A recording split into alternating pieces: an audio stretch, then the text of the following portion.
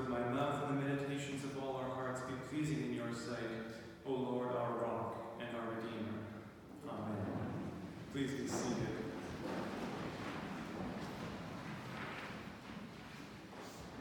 A few years ago, my sister joined a circus school, and when I was out to visit her in Vancouver, I got to go and try out some circus school stuff. Things that as a kid, I always watched these performers do and say, I wonder how they do that.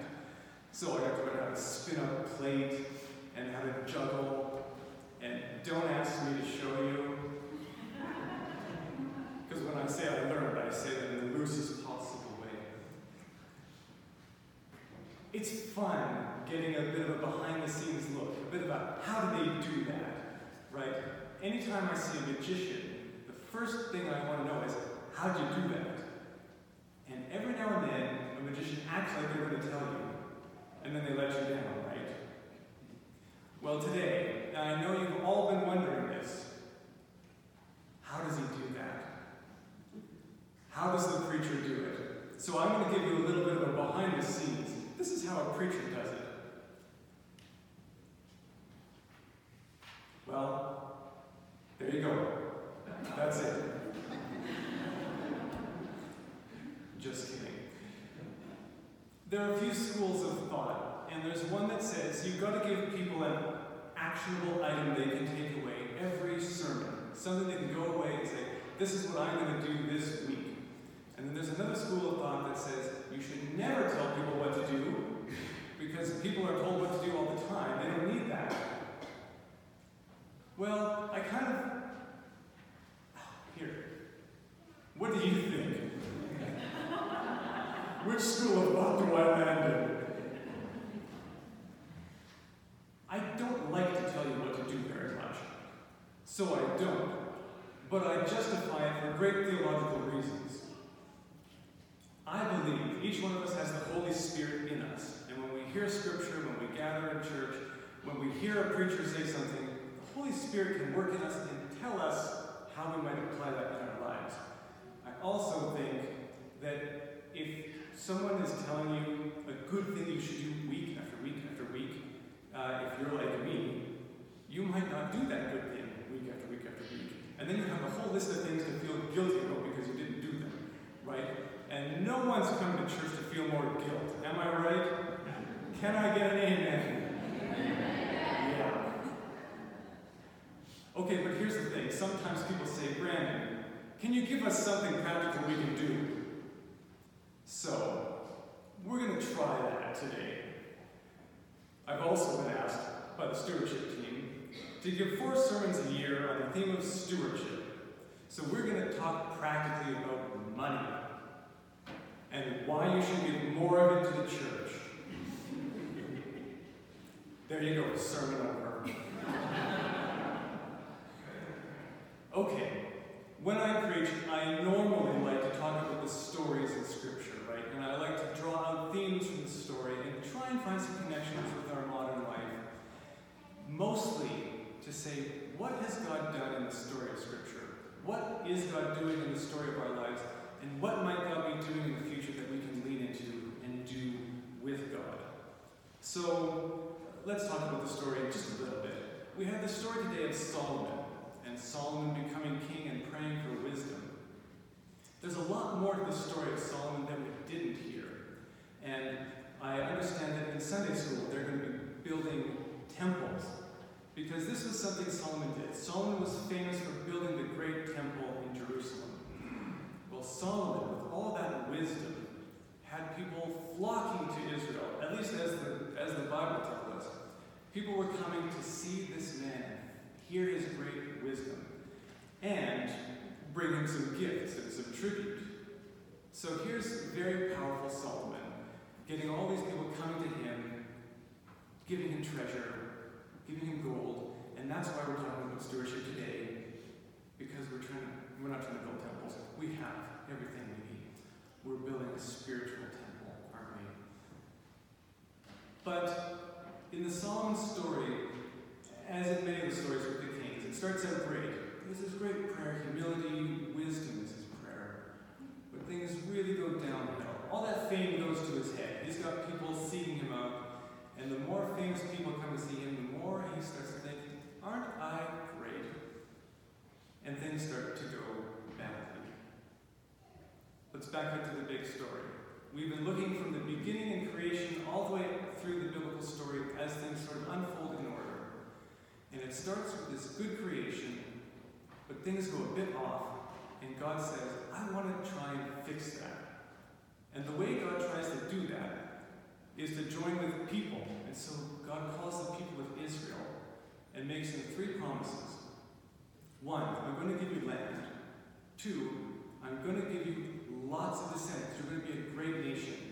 And 3, I'm going to bless you so that you can bless all the people of the earth. I'm going to bless you so you can bless all the people of the earth. And that thread kind of gets forgotten when we get to the kings, David and Solomon and that one. They're in nation building mode. They're in temple building mode. And they've forgotten why. It's not just for them. It's not just so they can look at this great thing they've built and said, aren't we great? It's so that somehow the building of this people can be a blessing to the world around them. They've lost track of that a little bit. The big story Scripture is telling is what God wants to do to heal relationships, to restore communities, to bring life where it looks like there is death, to bring hope, to bring joy. So, let's talk about money.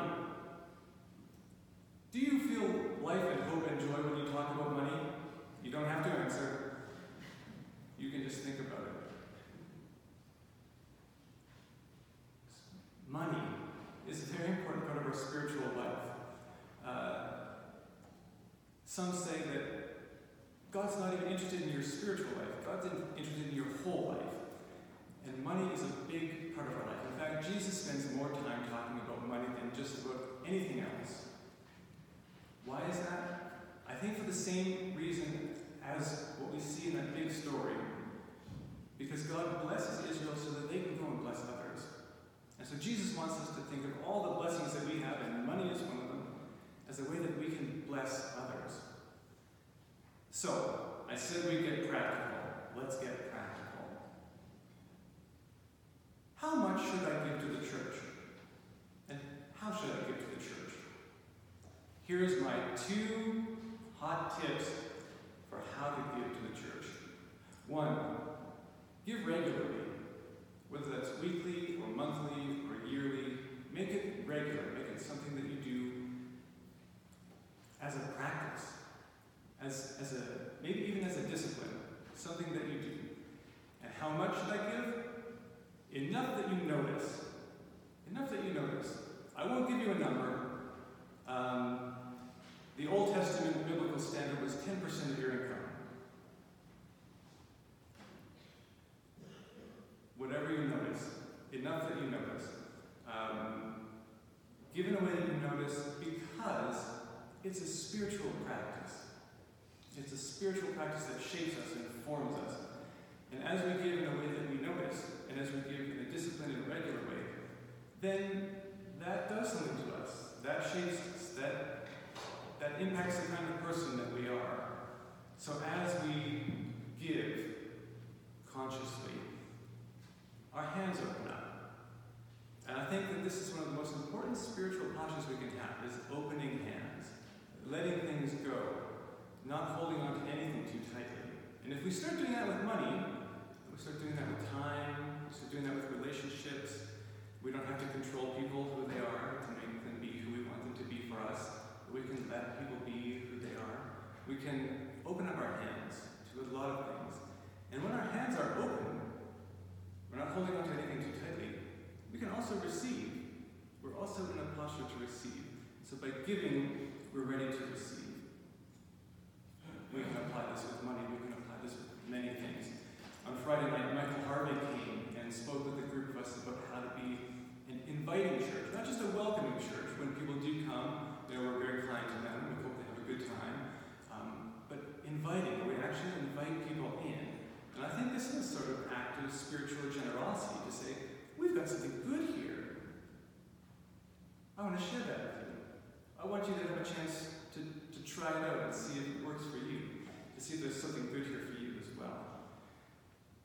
I believe it was the former Archbishop of Canterbury, William Temple, who said, "The church exists as much for its non-members as much as it exists for its members.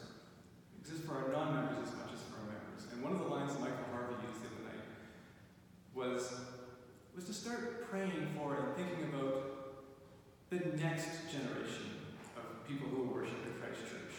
Not just the congregation we have, but the congregation that we will have, we hope to have, that we hope God brings to us.